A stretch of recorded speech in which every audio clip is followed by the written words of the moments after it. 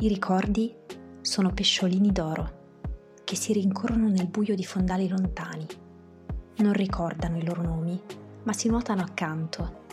Non si tengono per mano, ma viaggiano in branco, uno nella scia dell'altro. Sono piccoli ma brillano forte, avvolgono e illuminano persino le balene.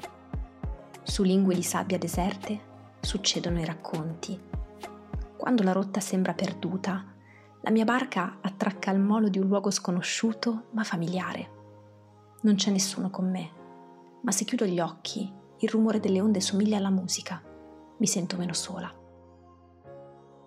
Immergo i piedi nell'acqua salata e lascio che i pesciolini mi danzino intorno e mi pizzichino ridacchiando.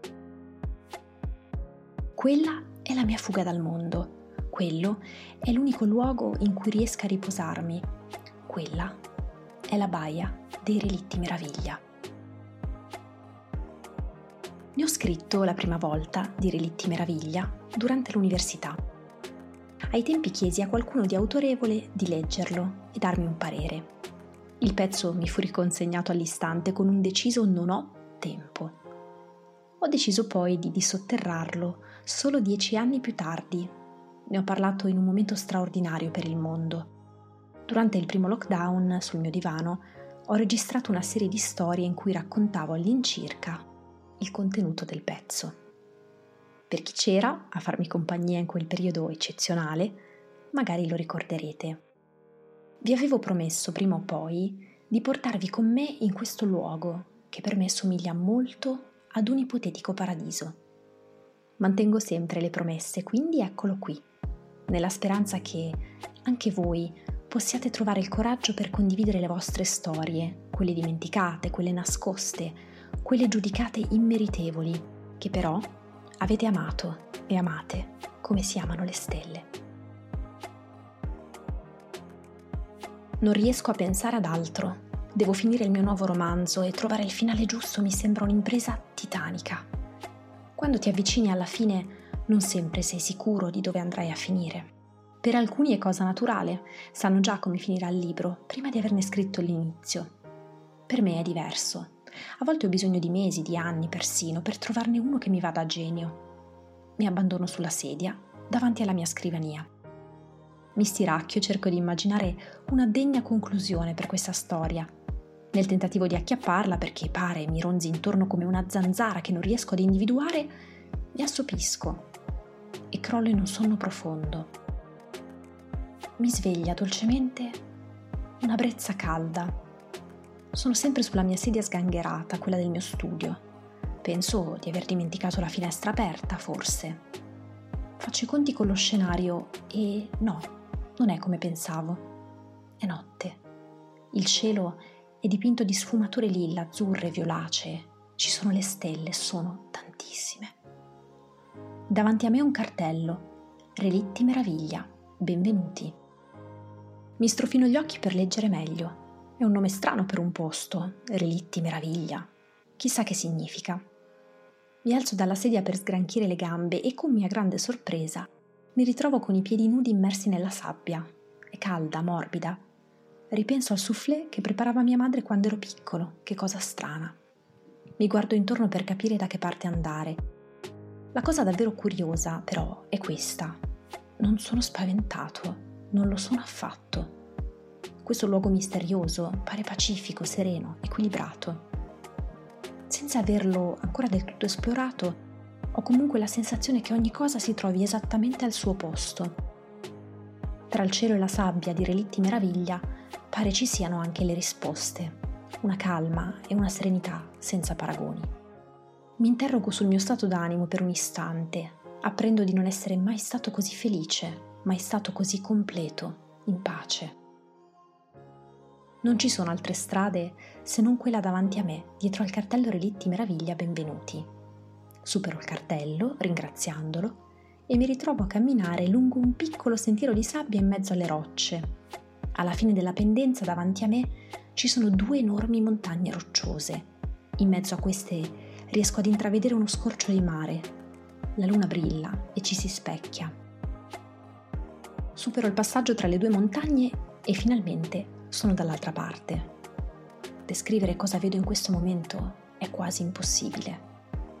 Una caletta, uno straccio di spiaggia circondato dalle montagne. Una minuscola baia paradiso ricoperta di sabbia che pare farina. La porzione di mare racchiusa tra le due scogliere sembra più un lago, ma si riesce a vedere in lontananza un passaggio abbastanza largo per una nave. È lì che comincia il mare aperto, l'oceano. Continuo a camminare in silenzio, avvolto dalla danza di un vento che non conosco. Si comporta come se finalmente avesse trovato compagnia. L'unico suono qui è quello delle onde. Accarezzano la battigia portandosi via un po' di sabbia e riportandola indietro ad ogni ritorno. Ogni ritorno lo sento più forte del precedente, come se il mare volesse dirmi qualcosa. Non è la fine della mia esplorazione, ma giungo comunque ad una conclusione. È impossibile provare tutto questo nel mondo che conosciamo. Guardo a sinistra e vedo una vecchia imbarcazione di legno. Sembra quasi che qualcuno, forse un gigante, l'abbia delicatamente adagiata sulla lingua di sabbia. Deve averlo fatto con estrema cura perché, per quanto vecchia sia l'imbarcazione, non sembra affatto danneggiata e la sua pancia non ha perduto nemmeno un asse. Mi avvicino camminando, i piedi si trascinano a rilento nell'acqua. Guardo giù e vedo giochi di luce tremolanti, microscopici fuochi d'artificio che squarciano i toni lilla del cielo notturno riflesso. Arrivo davanti all'imbarcazione, che in realtà è più piccola di quel che credevo. È alta forse quanto un piano di una normale abitazione, larga quanto 2 autobus all'incirca. Giro intorno alla barca e trovo sul fianco destro, quello che si affaccia sul mare, una scaletta. Decido di salire, che altro potrei fare? Quando arrivo in cima, uno spettacolo straordinario. Sull'imbarcazione ci sono una trentina di scaffali alti fino al cielo, con le mensole in legno. Sembra una biblioteca celeste. Su ogni mensola riposano centinaia di libri. Poi c'è un tavolino in mezzo, con una sedia e una Bajur Liberty. Resto fermo per qualche minuto osservando i volumi e cercando di indovinare cosa possa essere questo posto. Poi mi avvicino ad uno scaffale e tiro fuori un libro dalla copertina verde. Sfoglio le pagine e con mia grande sorpresa sono tutte bianche. Solo sull'ultima pagina c'è del testo. C'è scritto. Lui guardò il cielo e pensò che non era quello il suo posto. Restò ancora un po' seduto sugli scalini del portico, poi si alzò e partì. Rimetto a posto il libro e ne prendo un altro dalla mensola in basso. Anche questo ha tutte le pagine bianche, tranne l'ultima. Qui c'è scritto: dimenticò, infine, e poi si addormentò accanto a lei un'ultima volta. Sfoglio altri 2 o 3 volumi e alcune pagine alla fine cominciano a sembrare familiari, in modo del tutto inspiegabile. Finalmente capisco. Relitti, Meraviglia. In questa surreale e magica biblioteca, nascosta chissà dove, sono presenti forse tutti i finali alternativi di tutti i libri del mondo. Qui ci sono tutte le possibilità, gli scarti. Comincio a tirar fuori 4 o 5 volumi alla volta e li appoggio sul tavolino. Accendo la Bajur e divoro senza stancarmi i finali di storie che non ho ancora letto o che già conosco. La notte sembra non finire. Credo che qui sia sempre così.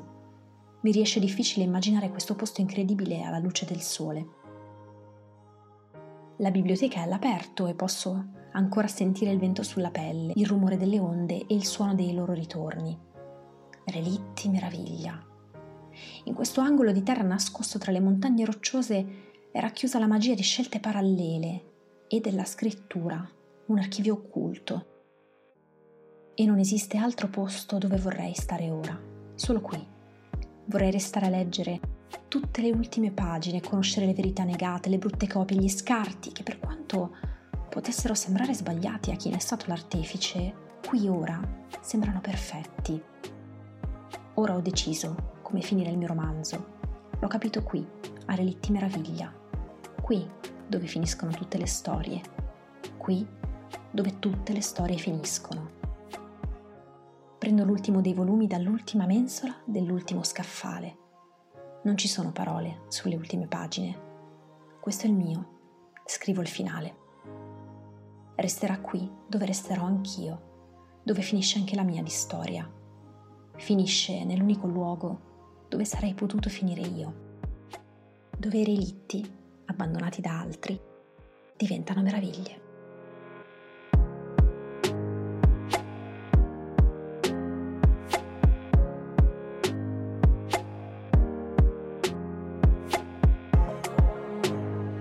Sono Giulia Moruso e nel 2012 ho fondato il mio studio di comunicazione visiva, Juice for Breakfast, a Milano. Ci occupiamo di storytelling, grafica, web, mascotte e cartoons e aiutiamo freelance a realizzare i propri sogni. Avete appena ascoltato una puntata di Podcast for Breakfast, il podcast in cui chiacchiero con voi di imprenditoria, lavoro freelance, storytelling e comunicazione visiva. Per scoprire cosa possiamo fare insieme, visitate juiceforbreakfast.com oppure pizzafunnel.it.